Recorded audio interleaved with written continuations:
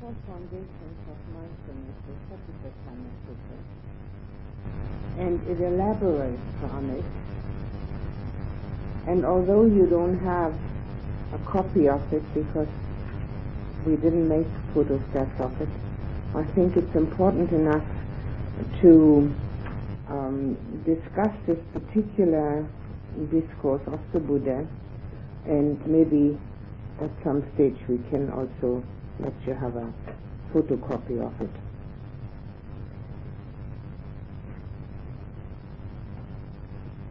It's called the Kayagata Sati Sutta.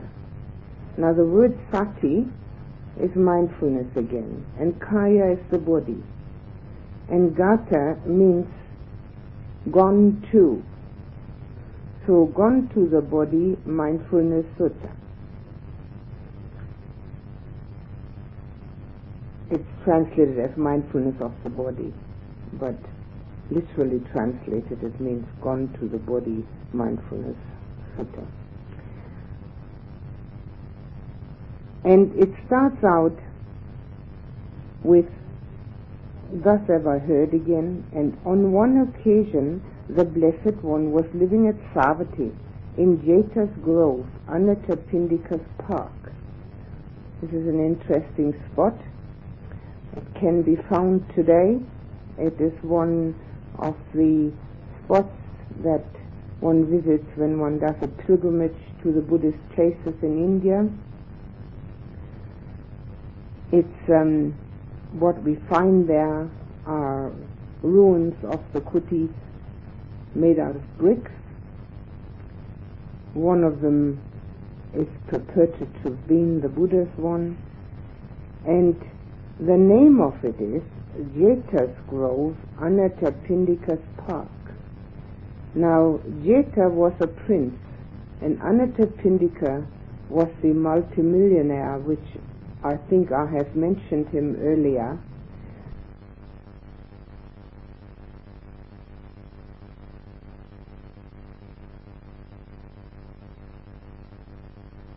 He was determined to make a monastery for the Buddha, and he went all over the place trying to find a suitable place, and he finally found a mango grove who belonged to Prince Jeta. It wasn't for sale, but Anathapindika, first of all, being very rich and very determined, thought he'd just go and inquire. So he asked Prince Jeta whether he'd like to sell it to him, and Prince Jeta said no, wasn't interested. And he went a second time, and again Prince Jeta wasn't interested. And the third time when he went, Prince Jeta probably thought, we don't know this, but one imagines, that he thought, well, there's this millionaire, and he's determined to buy this place of mine, this real estate. Well, maybe if I ask a huge sum, either he's going to become discouraged or he'll pay it. So he said, well, if you cover every inch of ground with a golden coin, I'll sell you the place. And Anathapindika said, all right. So he asked his servants to bring wheelbarrow after wheelbarrow of golden coins to cover the ground of this substantial piece of real estate. It's not a small place at all. I've seen it, I've been there. And in the end, Anathapindika ran out of golden coins, and there was a piece left, possibly the size of this room. And so Prince Jeta said, well, I'll give you a discount. So he got his monastery. This was the first monastery that the Buddha ever had. Until then, he'd been a wanderer.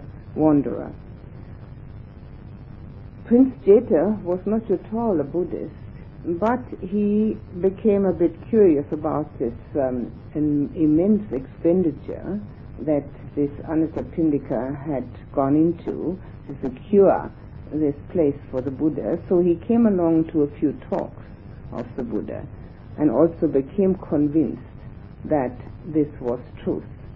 And he donated sort of an archway for the entrance for this monastery. So it's quite an interesting story about Jeta's Grove, Anathapindika's Park. This place was always called Anathapindika's Park or Anathapindika's Monastery, and to this day it's called that because he donated it. He was the great donor. And then we have an explanation how the bhikkhus were together, and it's quite interesting because it gives us a bit of insight into their ways of dealing with things. A number of bhikkhus were sitting in the assembly hall. One should think that that would be like a meditation hall, where they had met together on return from their alms round after their meal was over. Meanwhile, it was being said among them, "It is wonderful, friends, it is marvelous how mindfulness of the body has been said by the Blessed One who knows and sees, Arahant and fully enlightened, to be of great fruit, great benefit, when developed and repeatedly practiced." And then their talk, meanwhile, was left unfinished, for the Blessed One rose from meditation now when it was evening, and he came to the assembly hall and sat down on a seat made ready. In other words, he stopped talking when the Buddha came. When he had done so, he addressed the bhikkhus thus: "For what talk are you gathered here together now, bhikkhus? And what was your talk meanwhile which was left unfinished?" "Here, Venerable Sir, we were sitting in the assembly hall where we had met together on return from our alms round after our meal. Meanwhile, it was being said amongst us, 'It's wonderful, friends, it is marvelous how mindfulness of the body has been said by the Blessed One, who knows and sees, Arahant and fully enlightened, to be of great fruit, great benefit, when developed and repeatedly practiced.' This was our talk meanwhile, Venerable Sir, which was left unfinished, for then the Blessed One arrived." And now this sutta is a complete repetition of the first sutta which we have studied on the ways of practicing mindfulness of the body. Exactly the same thing again. However, it is important to recognize and realize that the Buddha found the mindfulness of the body particularly important. For instance, there is a saying in another discourse in the Anguttara Nikaya, where he says, "Bhikkhus, they do not savor the deathless who do not savor mindfulness of the body. They savor the deathless who savor mindfulness of the body." The word deathless is just another synonym for nibbana. Without mindfulness altogether, we do not have direction for the mind. We allow the mind to do what it pleases. Now, some people have intelligent minds, and some people have easily concentrated minds, and yet even those people are at the mercy of their minds unless they practice self-control and discipline their mind. Because a mind that is not trained and disciplined will do what it pleases. And we call a mind a magician. It can pull a rabbit out of any hat. It makes up stories about anything. So no matter what kind of mind we have, whether it is one which is imaginative, which has a lot of visions, which is intelligent, which is slow, which is fast, which is concentrated, which is not concentrated, doesn't matter. All minds have to practice mindfulness. Otherwise we do not have that guideline and that constancy in the mind which always brings us back to what is important.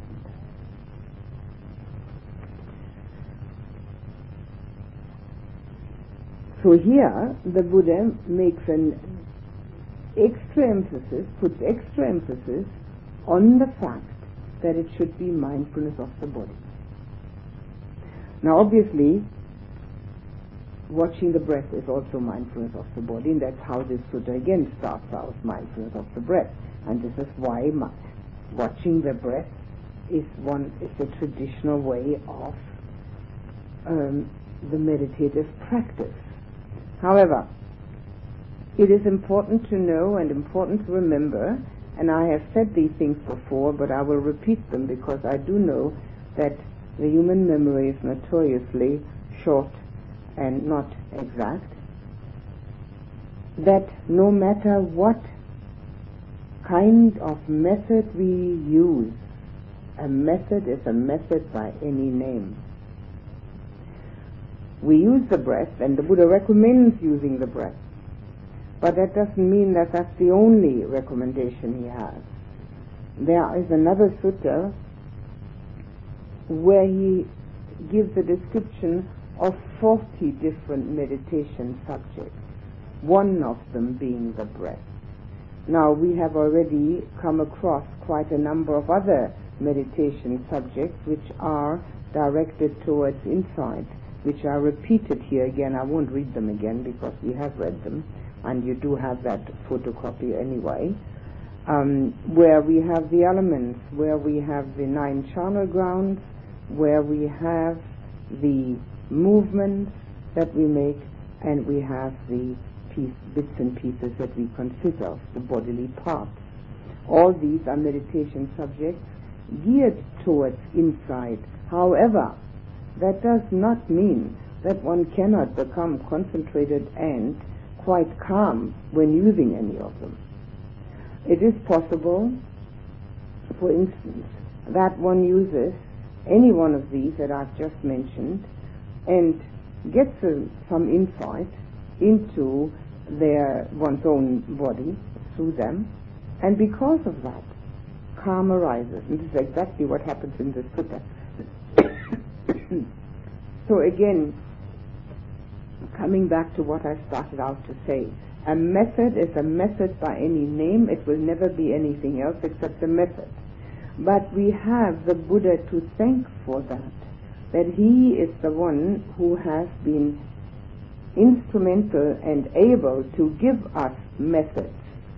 Without methods, we would never know what to do.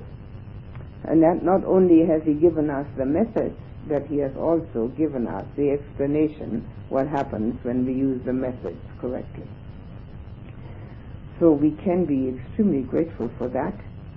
It is, although the practice of many of these things can be found in other disciplines, nowhere can there be found such an exact explanation in all detail.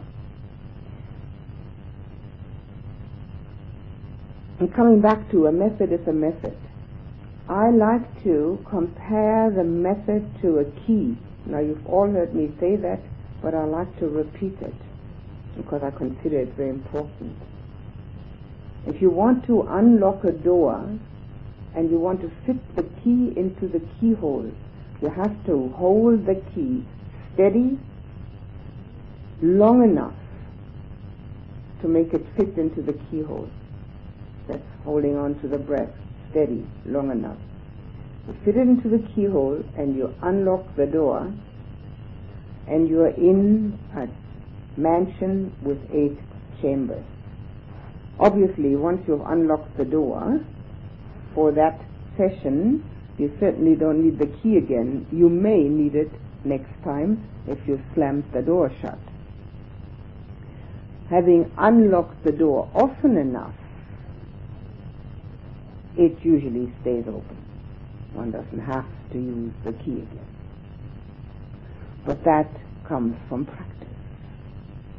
And that comes from a disciplined mind, a mind that has, as I've mentioned before, recollected how it got into that mansion with the 8 chambers, so that it has a very definite pathway and doesn't have to search around in the dark.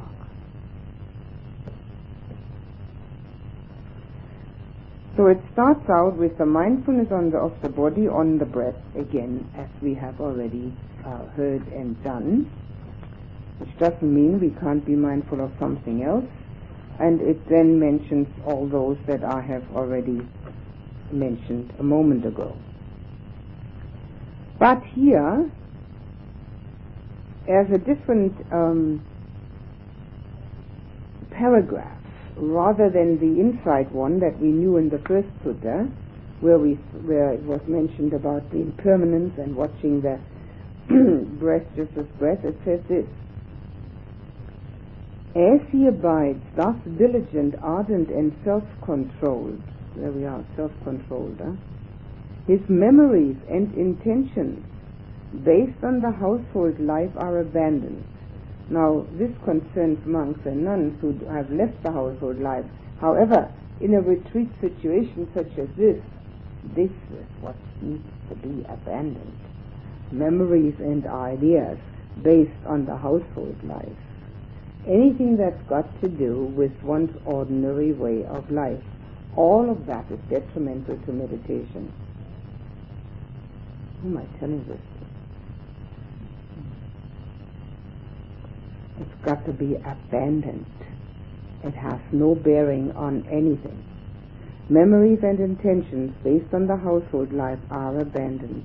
With their abandoning, the mind becomes settled in itself, quieted, brought to singleness and concentrated. So, simple, isn't it? That's what everybody wants. So abandon the rest. That is how a bhikkhu develops mindfulness of the body. Not just a bhikkhu, anybody. These happen to be suttas, discourses of the Buddha to the bhikkhus.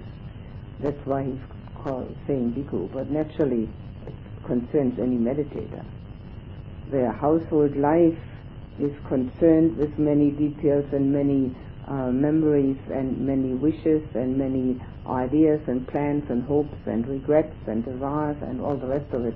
And if we have that going, we can't get settled and concentrated.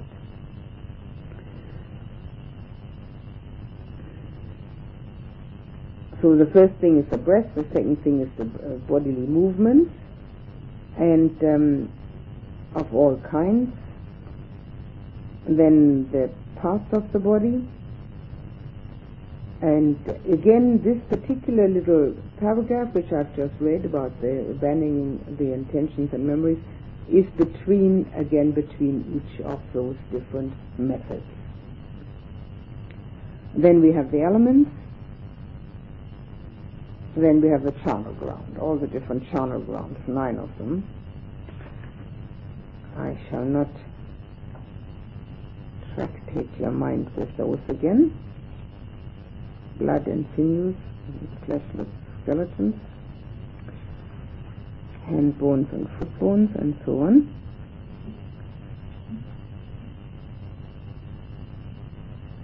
I'm just trying to find the end of this story. So now having done any one of those, not necessarily all of them, any one of them, and the mind has become settled and quieted, brought it to singleness and concentrated, with the memories and intentions based on the household life abandoned, then bhikkhus, quite secluded from sensual desires, secluded from unprofitable dhammas, he enters upon and abides in the first jhana, which is accompanied by initial and sustained application with happiness and pleasure born of seclusion. The first piece of interest here is that the jhanas can arise from inside meditation, because every one of these methods, except watching the breath, are inside methods. So it doesn't matter what one does, as long as one gets there. So if the mind, for instance, is very quiet and still to start out with, and feels happily concentrated and has abandoned all the other stuff that's out there, certainly one can watch the breath and immediately enter into pleasant sensation. But if the mind is unruly, and doesn't want to stay on the breath, doesn't want to do anything maybe. Sometimes the mind just doesn't want to do anything. It just says, oh, I've had enough of this. I'm not going to get enlightened anyway, so what's the use, or something like that. That's the time to pick any one of these insight methods. Any one of them. And you've got them all. If you haven't even written them down, they're all in that first sutta, Satipatthana Sutta, which you have a copy. Any one of them. Doesn't matter. And if the mind is actually interested enough to investigate whichever one of the methods you have chosen, it will eventually come to one point. And as it does that, we have this aspect secluded from sensual desire. Obviously, when we're concentrated, we don't have sensual desires. Secluded from unprofitable Dhammas. What does that mean? What does unprofitable Dhammas mean? Yeah, and unprofitable? Negative thoughts. Right, exactly. That's exactly what it is. Right. So we're secluded from sensual desires and we're secluded from negative thinking, right? So we've got concentrated on whatever it is. Maybe we've got concentrated on our own skeleton. I mean, it doesn't matter what it is. He enters upon and abides in the first jhana, which is accompanied by initial and sustained application. Well, the initial application is the method, right? Getting the mind going on whichever method we have chosen. That's our initial application to the meditation subject. And the sustained application means we can stay on it. With happiness and pleasure born of seclusion. Now, instead of saying that it's rapture or delight, it says happiness and pleasure. We can use the word pleasure here so that we don't get confused with the happiness which comes later. And the word seclusion again means that the mind is secluded. It doesn't mean you have to sit in a cave, but you're very welcome to do so. There are caves down here, and you are welcome to use them and sit as secluded as you can make it. But it doesn't mean that. It means secluded from sensual desire. It means that the mind is in its proper place. Now, one of the things which we have to learn through meditation, and I'm sure everybody learns that, is that we can actually direct the mind. We don't have to accept it the way it is. Because if we were to have to accept it the way it is, we wouldn't be able to become purified. We wouldn't be able to become enlightened. If we were to accept the way it is and never change it to where we want it to be, then the whole path would be blocked. It's not an automatic evolution, although some people have thought like that. It is a deliberate practice. It's an important point which is sometimes misunderstood. Is this quite clear? Okay.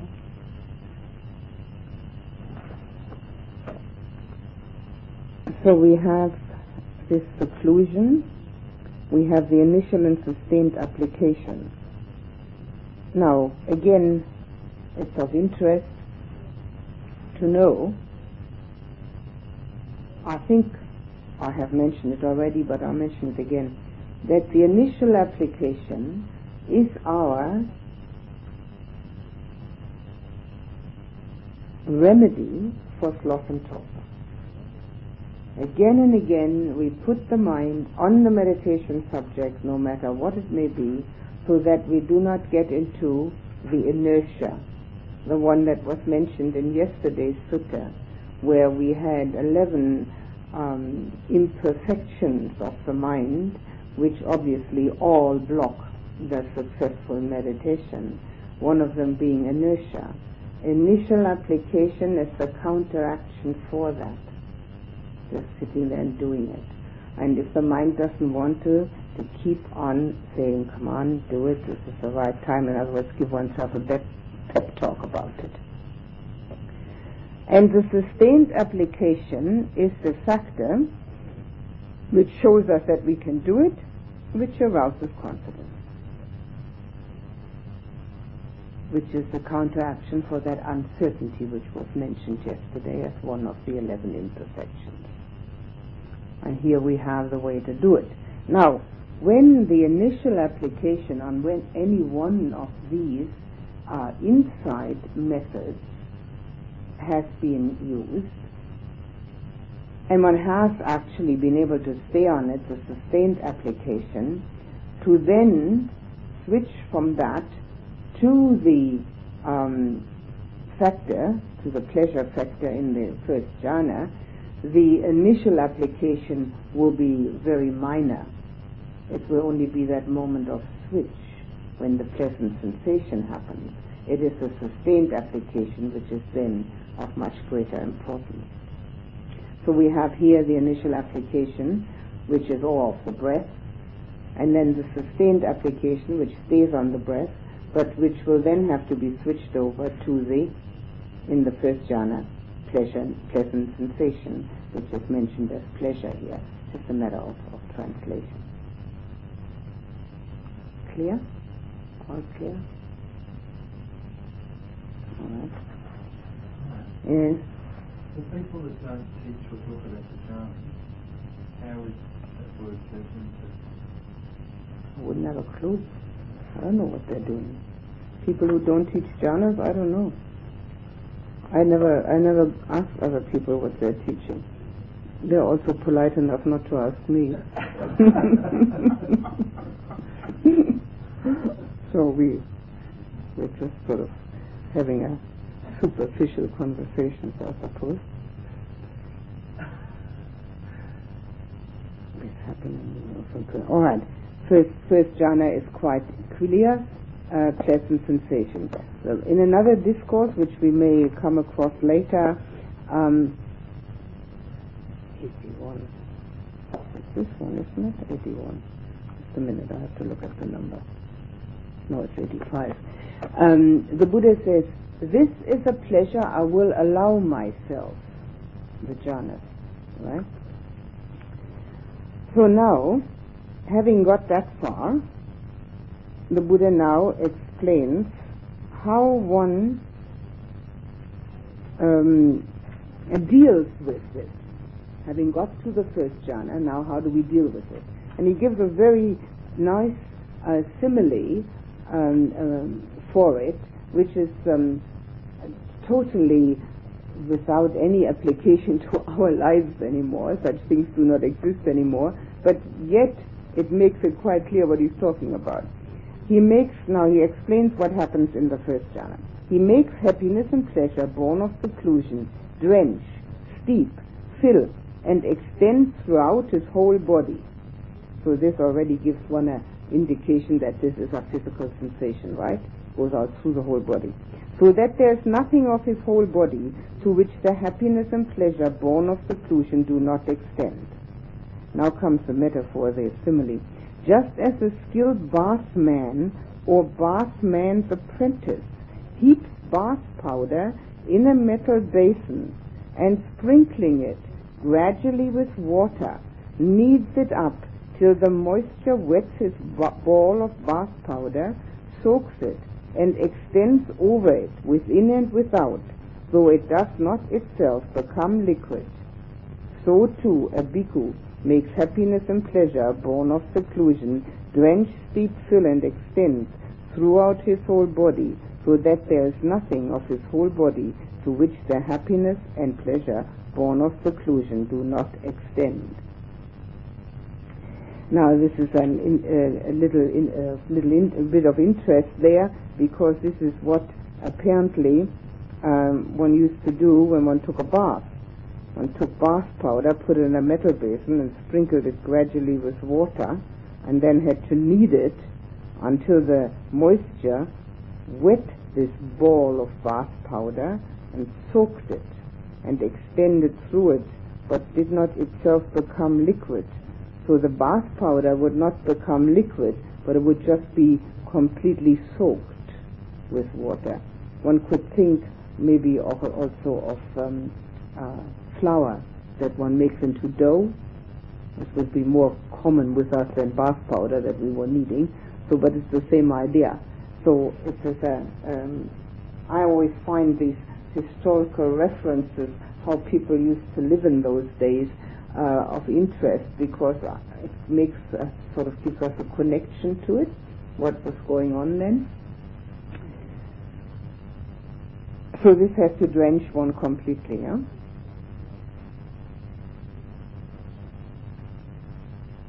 Any questions on this? Quite clear. Which jhana is this? The first one?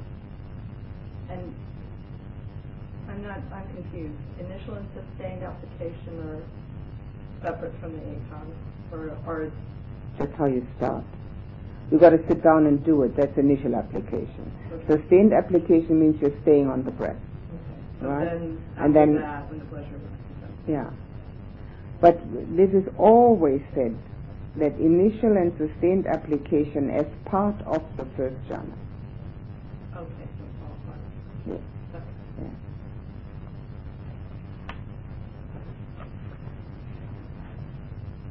And again, we have that same paragraph. They don't reprint it. I have to go back to it.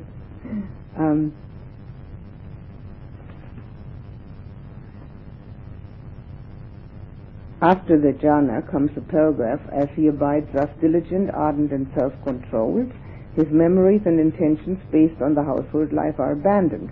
Now, of course, having the first jhana, it's a little easier to abandon those because you've got something else, which is far preferable. With the abandoning, his mind becomes settled in himself, quieted, brought to singleness and concentrated.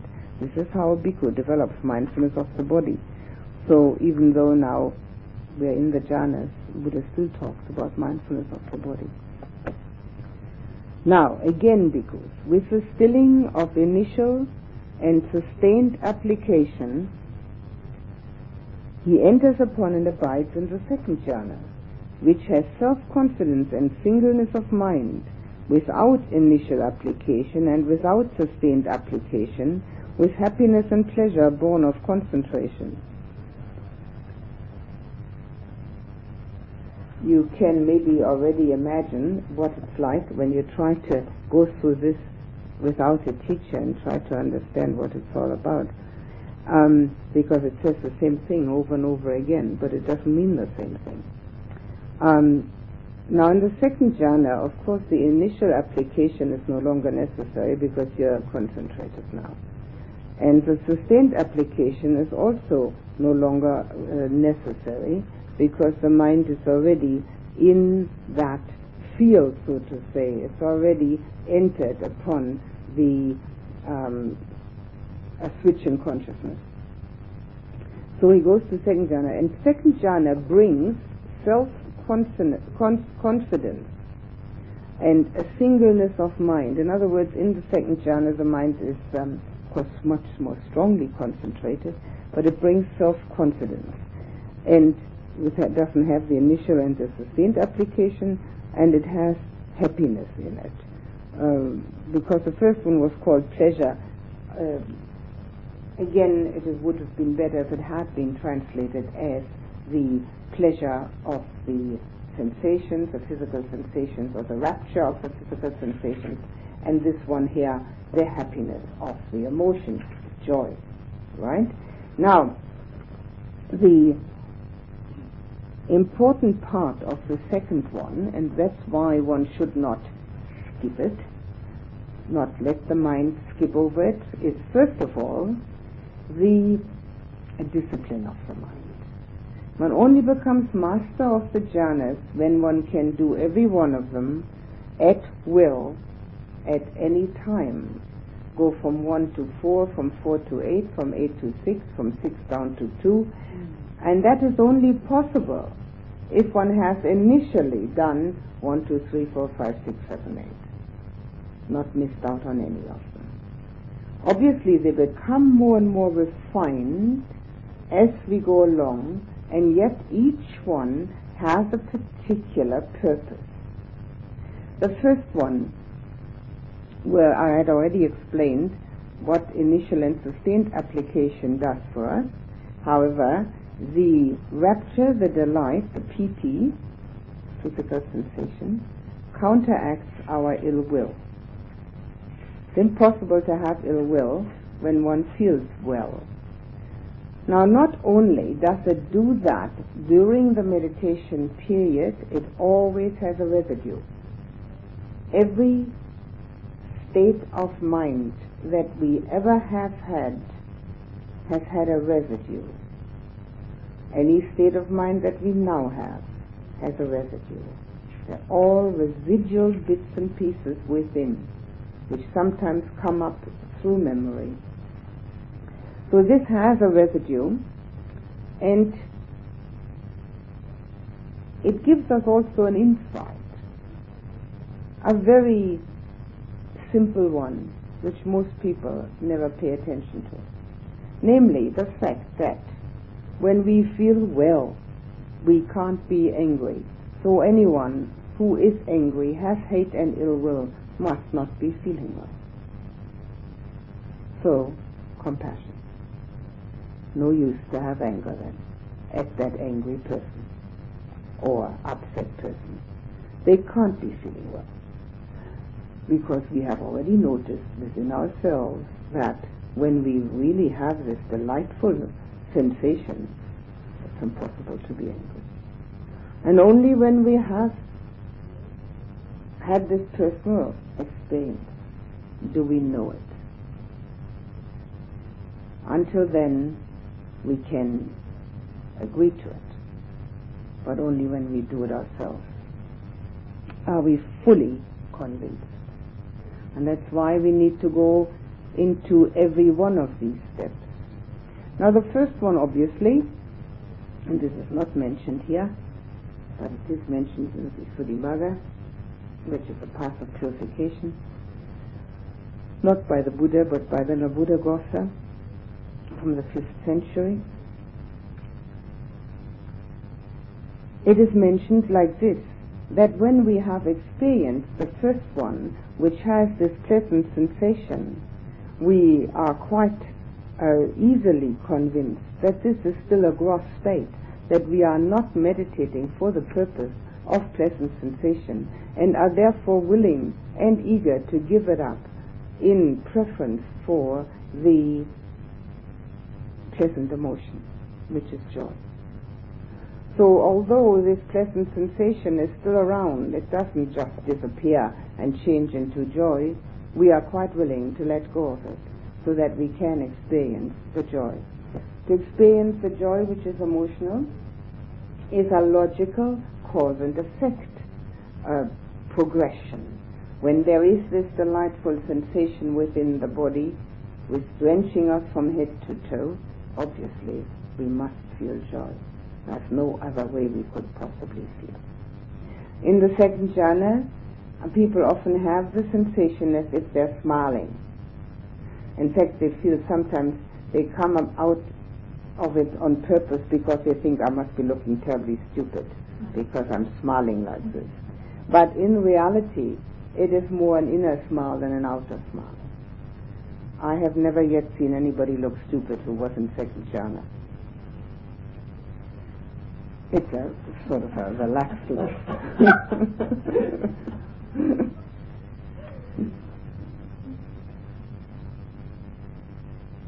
So with the second one, we have joy. Now, that is important for many reasons, and that's why we shouldn't skip any of these things. Also, if we want to really perfect this and have it at our disposal at any time, all of them need to be there, and they are all there. It's just that sometimes the mind becomes impatient and says, oh, I don't want all these pleasant feelings, that's not what I'm here for, I want to be enlightened. So I want to go deeper, and I want to go deeper, and a little deeper yet, and skips on these, along those steps. and does not experience them. That's not a wise thing to do. First of all, impatience is never wise. Joy has a very distinctive result, that inner joy. It brings the insight of knowing that whatever is out there in the world, it cannot compare to that what's inside of oneself. We no longer have to search for that stuff that they've supposedly got out there that we could have if we had enough money or enough time or enough energy or enough intelligence to find it. We no longer have to look.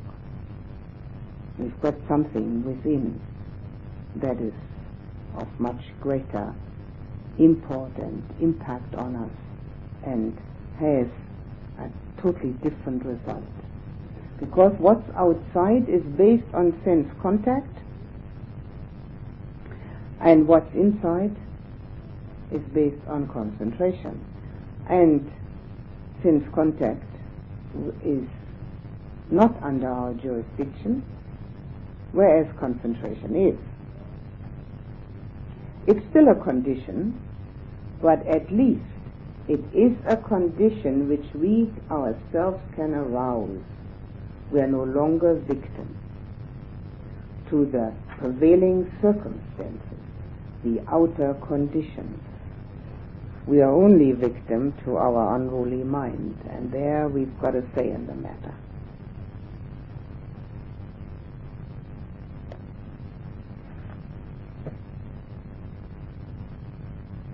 I'm waiting for the bookkeeping to...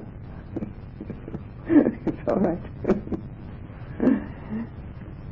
Now with that joy, because it is, so to say, self-generated, self-confidence arises.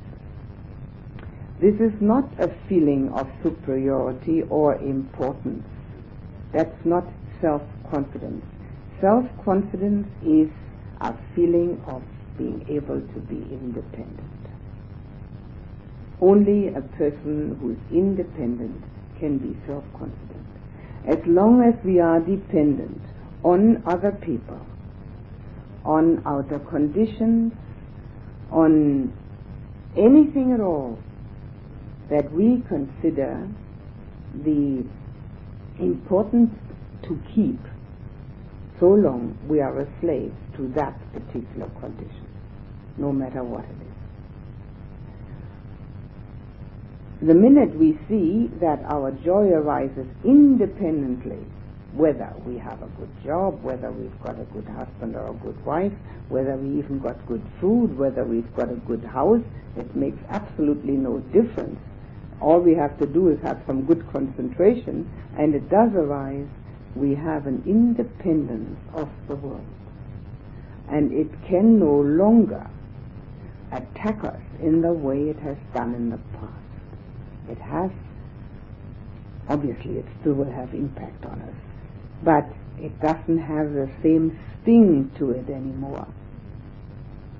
As if we had grown a bit of a shield around us, which is not to say that that shields our loving kindness and compassion. On the contrary, the loving kindness and compassion grows in equal proportion to that independence, because we can now see the difference which we were experiencing before we had that, and now we know the before and after.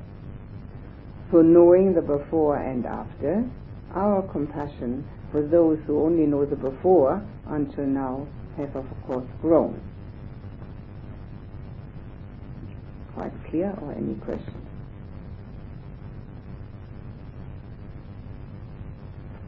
Although the Buddha makes the strongest possible case for the jhanas over and over again, I still feel called upon to strengthen the case. Because for the simple reason that his explanations are extremely short, and he does not go into elaborate detail on them. Although he mentions them over and over again. There are, especially in the Middle Land sayings, which these are, Majjhima Nikaya, 3 volumes, but not all of them in there actually. Innumerable suttas that contain them. The exact explanation can be found in the Visuddhimagga, the path of purification, where it is in very, very minute detail. The Buddha does not go into this enormous detail. Now again, he gives a simile for the experience of the second jhana, which is also very nice and helpful to know and read, because sometimes when one is not very used to them yet or not proficient at them, one may be at in doubt how should one deal with it. Now, he makes, I'm just going to say happiness. He makes happiness born of concentration, drench, steep, fill and extend throughout this body, and there's nothing of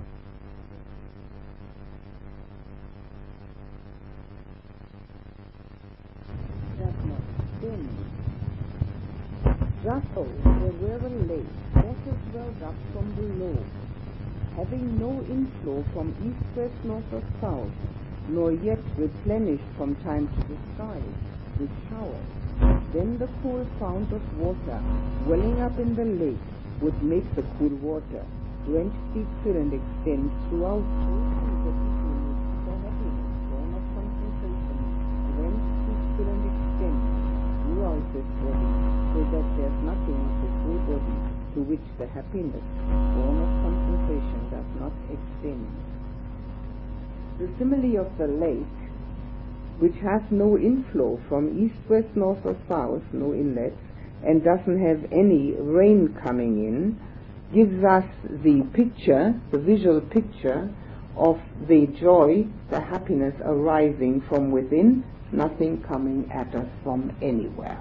It doesn't come through eyes, ears, nose, tongue, body or mind. It just comes from the concentration and arises out of that. There is no outer inflow, outer input into the joy that we experience. That's the lake that has no openings anywhere. And again, the joy, the happiness should extend throughout the body. Now that's also interesting, because very often people experience this joy coming from the spiritual heart, sort of the middle of the chest, like a thing. In order to make the second jhana complete, that feeling of joy should extend from head to foot, according to the Buddha's instructions, and it would also make it more complete, because it would be a stronger aspect. Now obviously sometimes also the rapture, the physical, and the emotional joy, both of them are mild, and other times they are strong. It doesn't matter. It's naturally, the better the concentration, the stronger they get. The self-confidence is an important aspect, and the letting go of the searching for joy outside of us. But there's another important result from the joy of the meditation. The residue. The residue which is retained in the mind of a buoyant and joyful interior being. It's very difficult to become depressed. In fact, I should think it's impossible when you can do the jhanas. I couldn't imagine that that is possible. I've never yet met anybody who has managed that, because it is the exact opposite. It is also much easier not to worry and not to fear. All these are counteracted by the joy of the second jhana.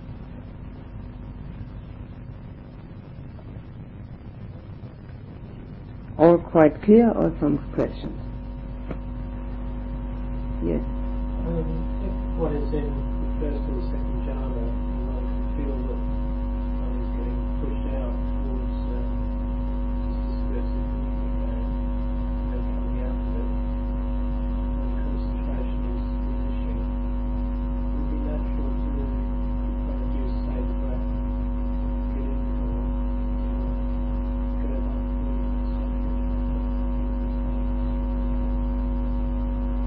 Well, it would be all right to do that if it's really necessary. A person who has practiced jhana for some time wouldn't need that. One could push the mind back into the jhana state without having any. However, if the mind is very unruly and the jhanas have not been practiced very long, yes, one might have to go back to it. Depends entirely upon how trained the mind is already. And also, for the same person, different situations may occur. And in one sitting, they may have to go back to the breath because it just won't work any other way. But another time, all they have to do is just have a little push behind the mind and it just goes right back in. Either way. Anything else? Oh, quite clear. When you say the joy and happiness extend over the body, is that because both are present, the pleasant physical sensation and the joy at the same time? Actually, that is so. The physical sensation is still present, but the mind needs to attend to the emotional sensation, the emotional feeling, the joy. Otherwise, we're going to get off the first one into the second one.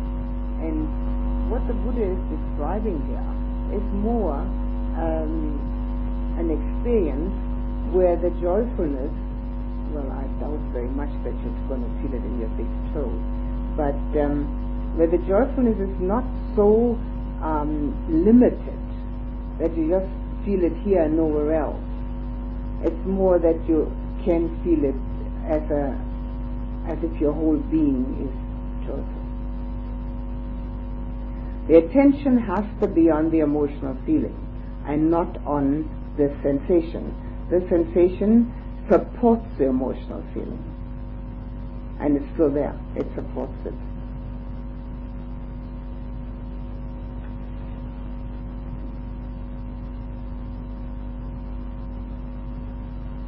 What you're saying about getting depressed, which is not possible.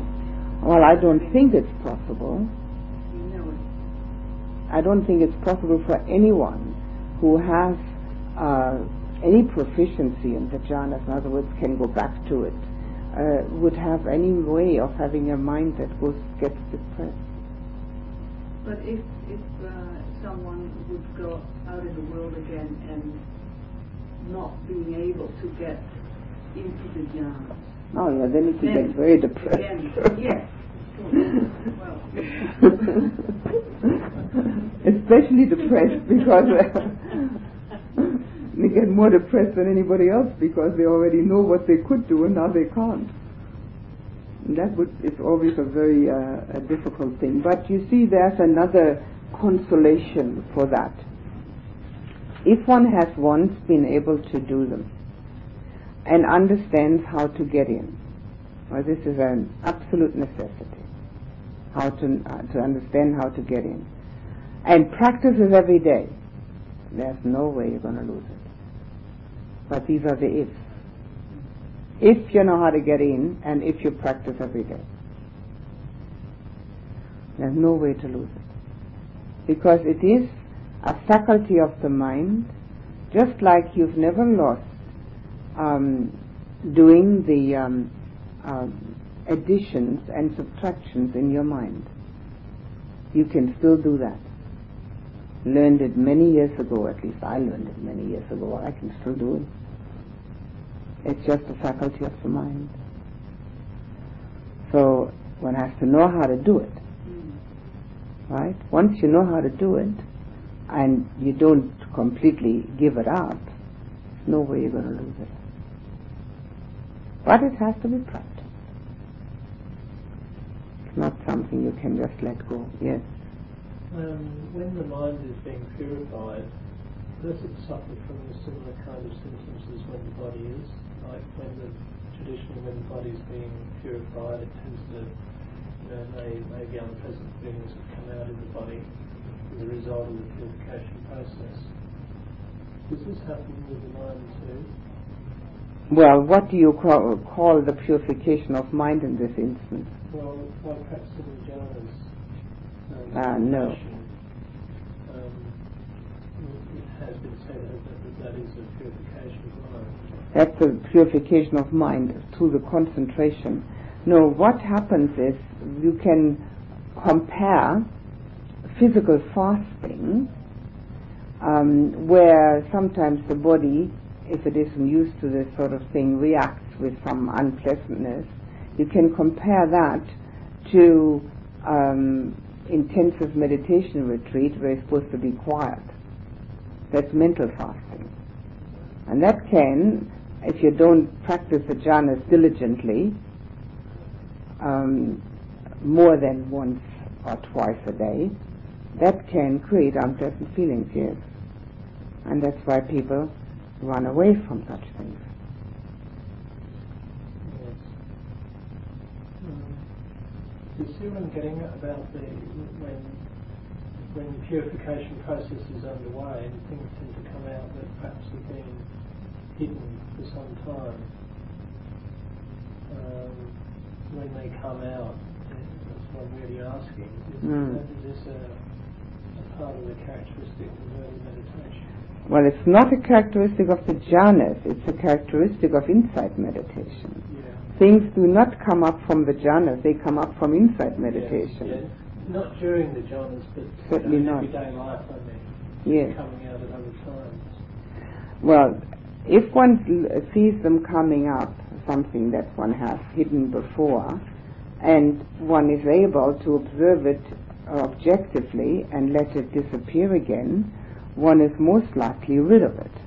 But if one reacts to it with either delight or disgust, one starts all over again. Same circle again. The circular motion. I like it, I don't like it. Whatever, either way. Right. Which is how it got hidden in the first place. Yeah.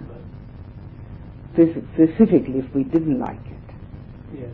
We hide that away and we don't like it and we don't want to know about it, and let's just forget the whole thing. And then when it comes up and again we don't like it, same story over again. But if we can look at it and say, nothing but a mental concomitant of any one of the four kinds, it has arisen and it will again vanish, and we are totally objective towards it, and do not feel involved and identified with it, then we have let go of it.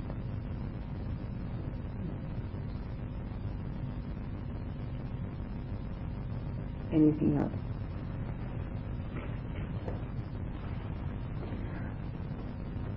I'll just go to the next one.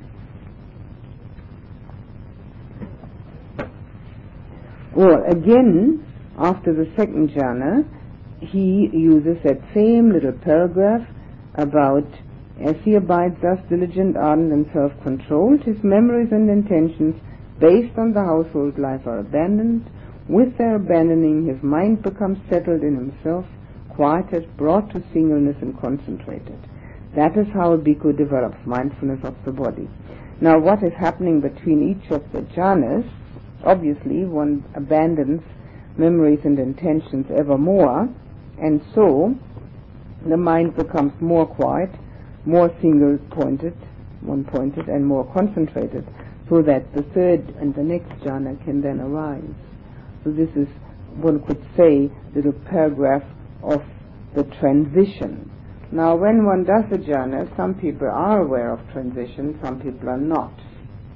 Being aware of transition is fine, not being aware of them is also fine, it doesn't matter. The transition moment is just mind moments. They're not of any length of time. The transition moment can be that the mind recognizes that it has been in one state and is now going to another. It's sort of moving towards. And that moving towards then falls into being in that state. Not everybody knows that, feels it, not necessary. But it's so also very good.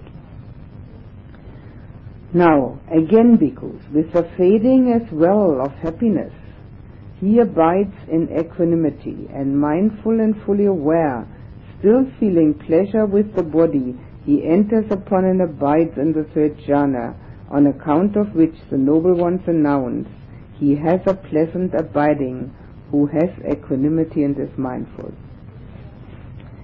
So with the third jhana, it starts to be a pleasant abiding. The first two are considered to be just the entry halls. You've got to get in there and sit down in the living room. Obviously the first one is the entry hall, the piti, the rapture. The second one, sort of the study. And then the third one is the living room, where you can actually sit down in a nice armchair and enjoy yourself. So that's a pleasant abiding. The fading away of the happiness, I like to use it as joy, fading away with joy. He abides in equanimity. Now the word equanimity is here used for the third one. I use it for the fourth one because it becomes too confusing. We have to have a bit more identification system. Our minds are used to identification systems, and unless we have that, we do not have the exactness of the practice. The practice has to be exact. It should never deteriorate into a potluck situation or a happy-go-lucky affair. This is a very distinct practice which has as its results elevated states of consciousness. So we need to know exactly what we're doing, which means we have to have the understood experience. If we have an experience and we don't understand it, it doesn't do us any good. So I like to say about this that it's a fading away of the joy and a contentment arises. So one is mindful and fully aware, and there's still pleasure with the body. Now, because the contentment is more of a bland nature, totally bland. It doesn't have any of the joyfulness and the rapture of the first two.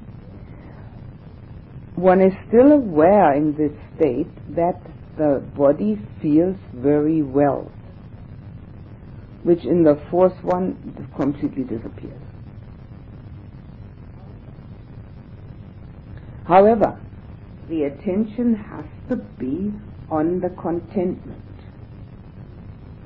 There's another differentiation which one could mention here, and that is that rapture, the first one, joy, the second one, have a certain excitement with them, whereas the third one, the contentment, has a feeling as if the mind has fallen into a bit of a well. It's not a very deep well yet, but it has sort of gone down. It doesn't, of course, but the excitement has disappeared. And very often one has to do that deliberately because the mind has a sticky quality. Unfortunately, all unenlightened minds are sticky, which is upadana, which is our being stuck to, clinging. And we're clinging to all sorts of things. Of course, we're clinging to joy, especially if we haven't had much before that. We're going to cling to it like, So we might have to actually let go of it in order to fall into the contentment. Now the contentment, of course, arises in a logical progression because we got finally what we wanted. We wanted joy, so we got it, and now we're contented. At this stage, in the third one, we are not looking for anything. We are quite contented. And it is a state where the excitement of the first two has subsided. While the body is still feeling very well and has a pleasurable sensation, it is nothing compared to the first one, which was very strong. Here it's very, very mild. And just now he has a pleasant abiding. And again, here is a simile for what one should do with this state of affairs here. Now, and it is unfortunately translated, he makes pleasure.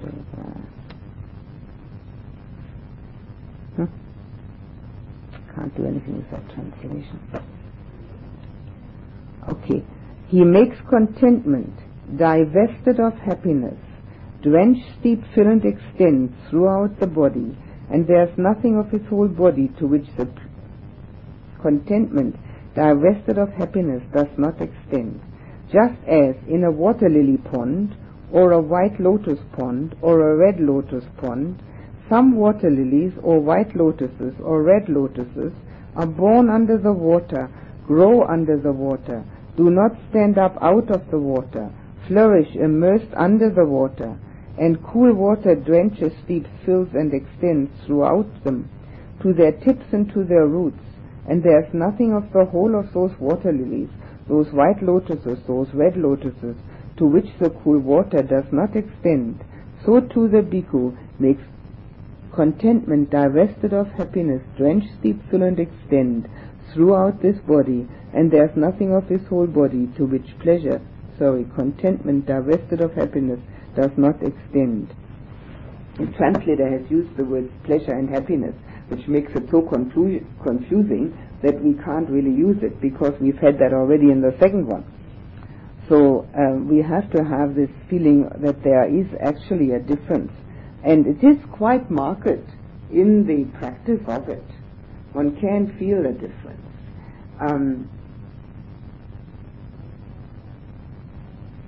I sometimes compare that with going into a warm bathtub and being completely immersed in it and very contented, because it is a pleasurable situation. Now, the joy has made that contentment arise. The pleasurable situation has not totally vanished, but we do not put our attention on it. We put our attention on the contentment. So that's why it says here, divested of happiness, divested of pleasure, one should say, and he compares it, the Buddha compares it to the water lilies, which are growing under the water and are completely immersed in that water.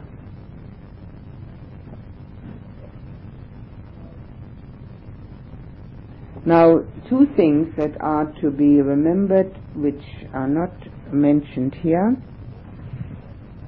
and which are important to talk about and recognize: the fact that whenever one is finished with the meditation, not between each stage, but whatever stage one finishes at, whether one finishes at number 1, 2, or 3, doesn't matter, one recognizes the fading away of the pleasant state, even though it may not fade completely immediately, but one can thereby get a personal experience of impermanence, of pleasant states.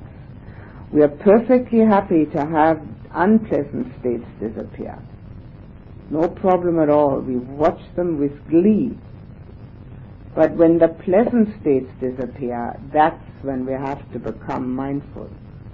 Now, when the mind has been very much concentrated and in these states which have been described, it does not mind watching the disappearance. It does not have any objection, because it feels contented. In the very first one, if one hasn't been in it long enough, the mind is apt to say, oh, what a pity, it's gone again. I wonder if I can get it back. Well, that's obviously clinging. and that is counterproductive to insight. The seeing of the impermanence without saying, oh, what a pity, I'd like to have it back, is much more productive of having the concentration and the stillness of mind to bring it back. And the third one is no problem. The mind's contented, it's going to look at anything and say, oh, that's okay. That's disappeared. The second step before opening the eyes is the recollection, the recap. How did I get in there? That cannot be stressed often enough.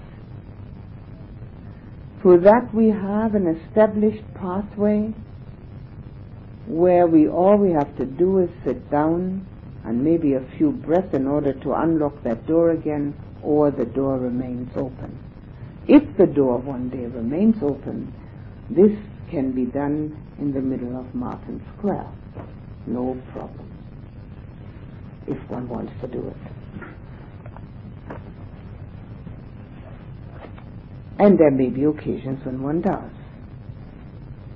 It doesn't mean, now in the very first one, in the just in the piti, in the delightful sensation, that doesn't mean that one doesn't function in the world. It's very simple to function even with that. In fact, it's much easier to function. The next two become a bit deeply engrossed, absorbed, and the functioning in the world would be impaired. So that's not very, not much, that's not to be recommended. So, but if we have our pathway, we will find our personal trigger.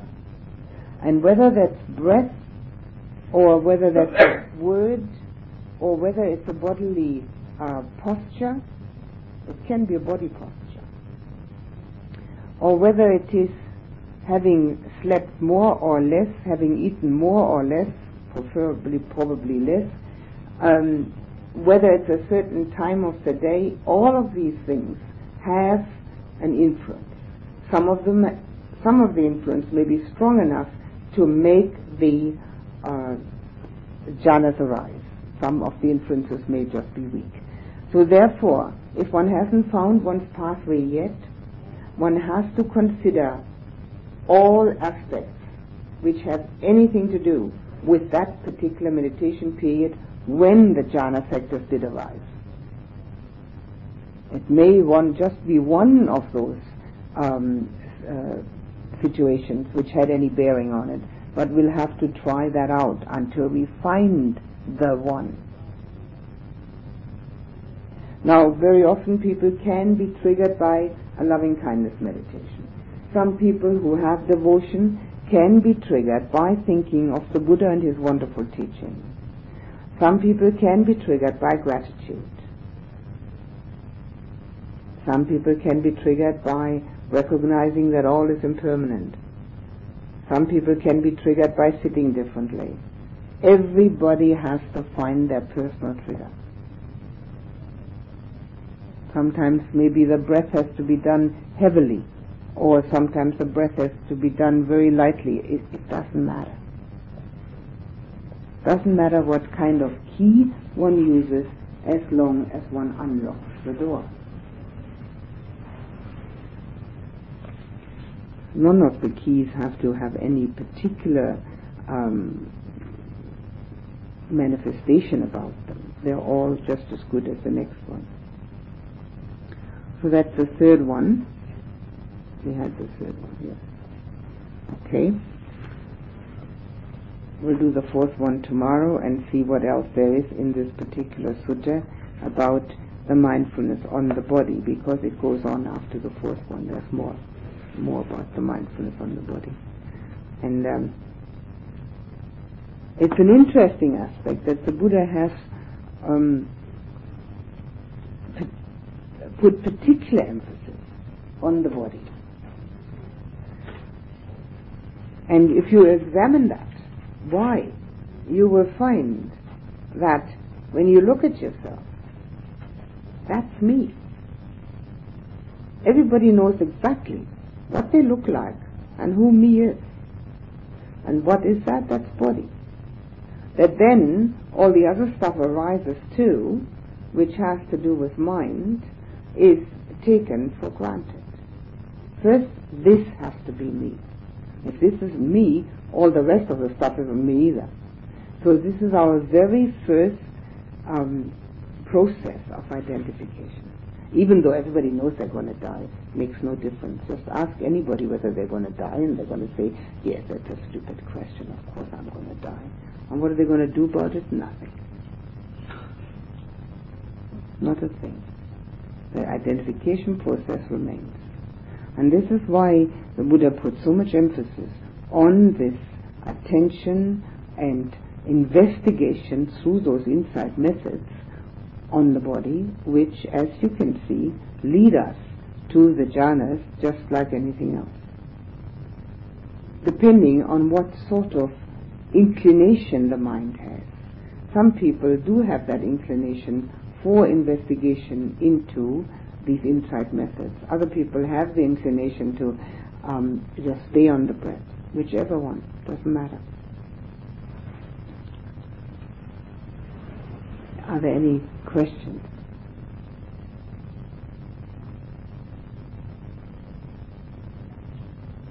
Everything perfectly clear? That's wonderful. So we can all do it, obviously, also. Maybe.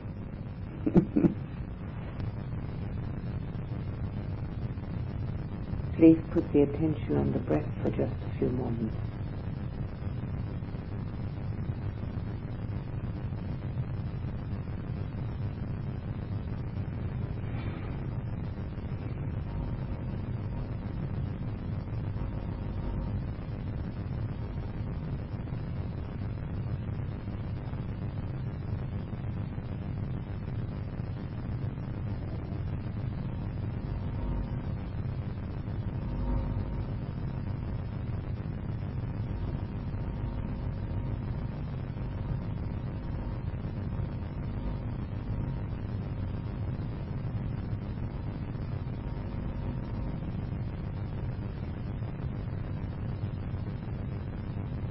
Let love and compassion arise in your heart. The warmth of love, the caring of compassion. Feel those two in yourself, for yourself.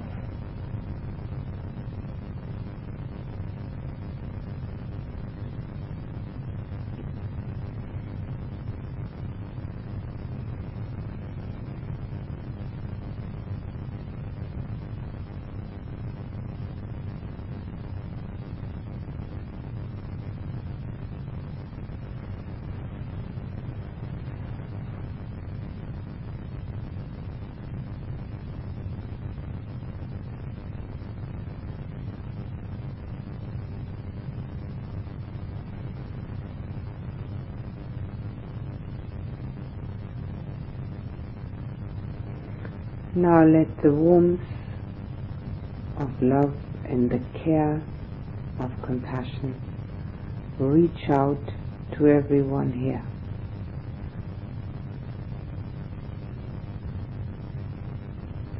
Fill everyone from head to toe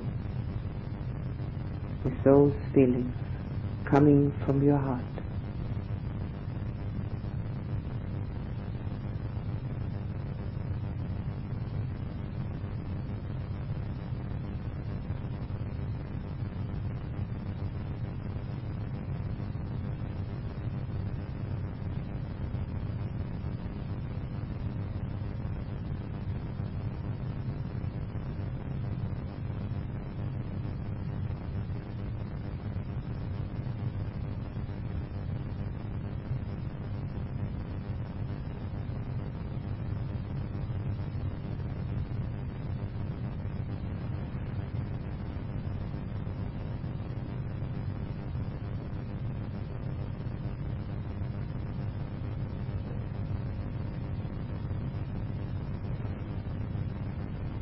And now let the warmth and tenderness of love and the care and understanding of compassion reach out to all your loved ones. Fill them and surround them with these feelings from your heart.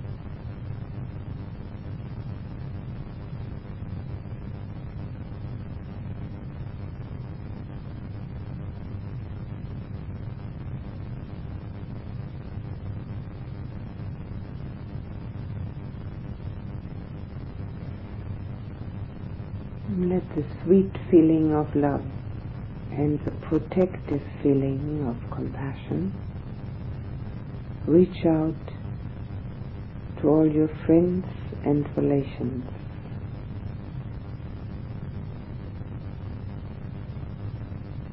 Filling them and embracing them with these feelings from your heart.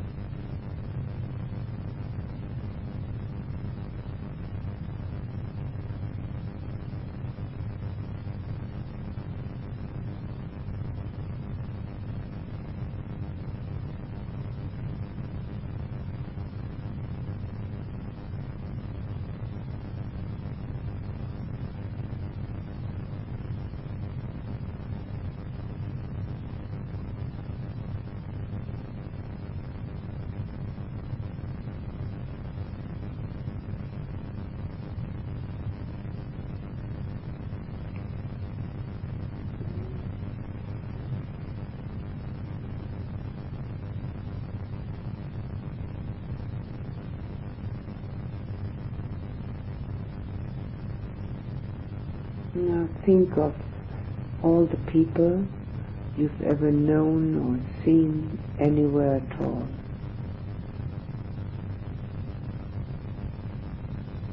And reach out to them with the same feeling of love and compassion as you have for your loved ones. Try not to make any difference. Fill them and surround them with a completeness coming from your heart.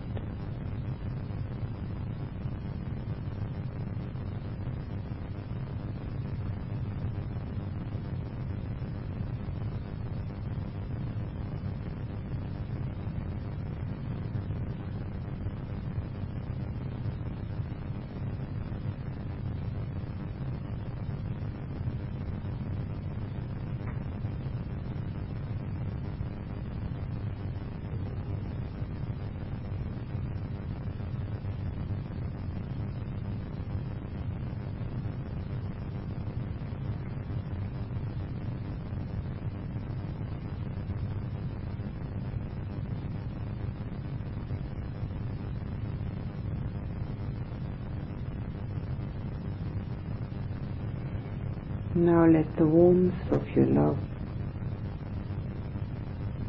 and the feeling of togetherness,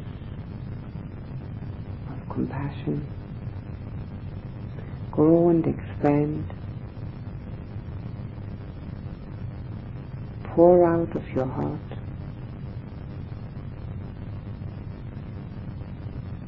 in an ever-widening stream.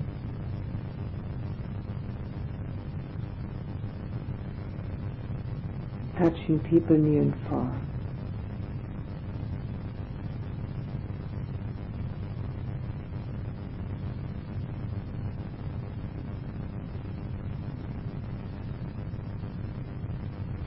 giving the gift from your heart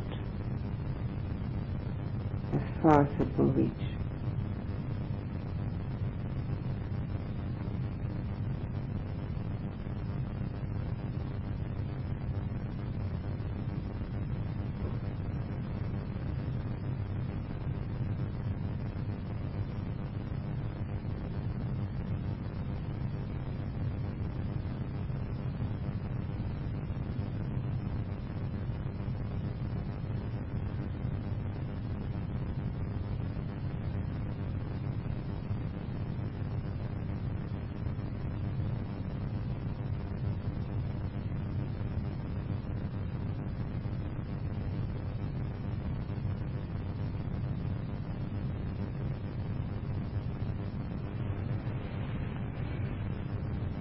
Now direct those same feelings towards yourself. Be filled and surrounded by them. Feeling at ease and well.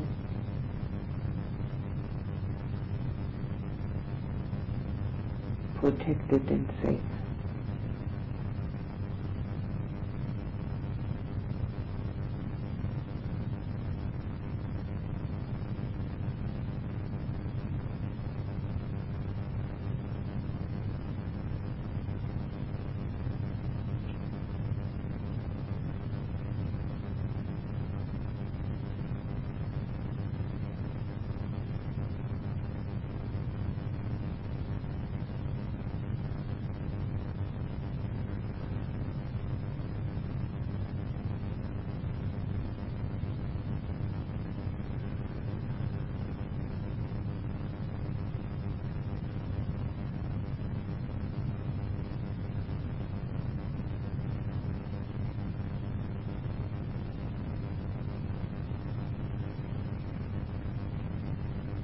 May beings everywhere have love and compassion for each other.